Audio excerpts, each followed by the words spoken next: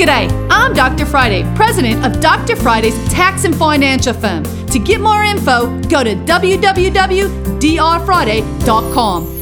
This is a 1-minute moment. People are always asking me, what's the difference between a tax credit and a tax deduction? And one can be a lot more effective than the other. For example, if you take a tax credit, that is a dollar for dollar deduction on your income. So if we say your tax liability is a tax credit of $1,000, you will reduce your taxes by $1,000. Whereas if I say you have a tax deduction of $1,000, that would be pinned on your tax bracket, which could mean that if you're in the 22% tax bracket, you may save $220. Big difference. You need help with taxes? Call me 615-367-0819. You can catch the Dr. Friday call-in show live every Saturday afternoon from 2 to 3 p.m. right here on 99.7 WTN.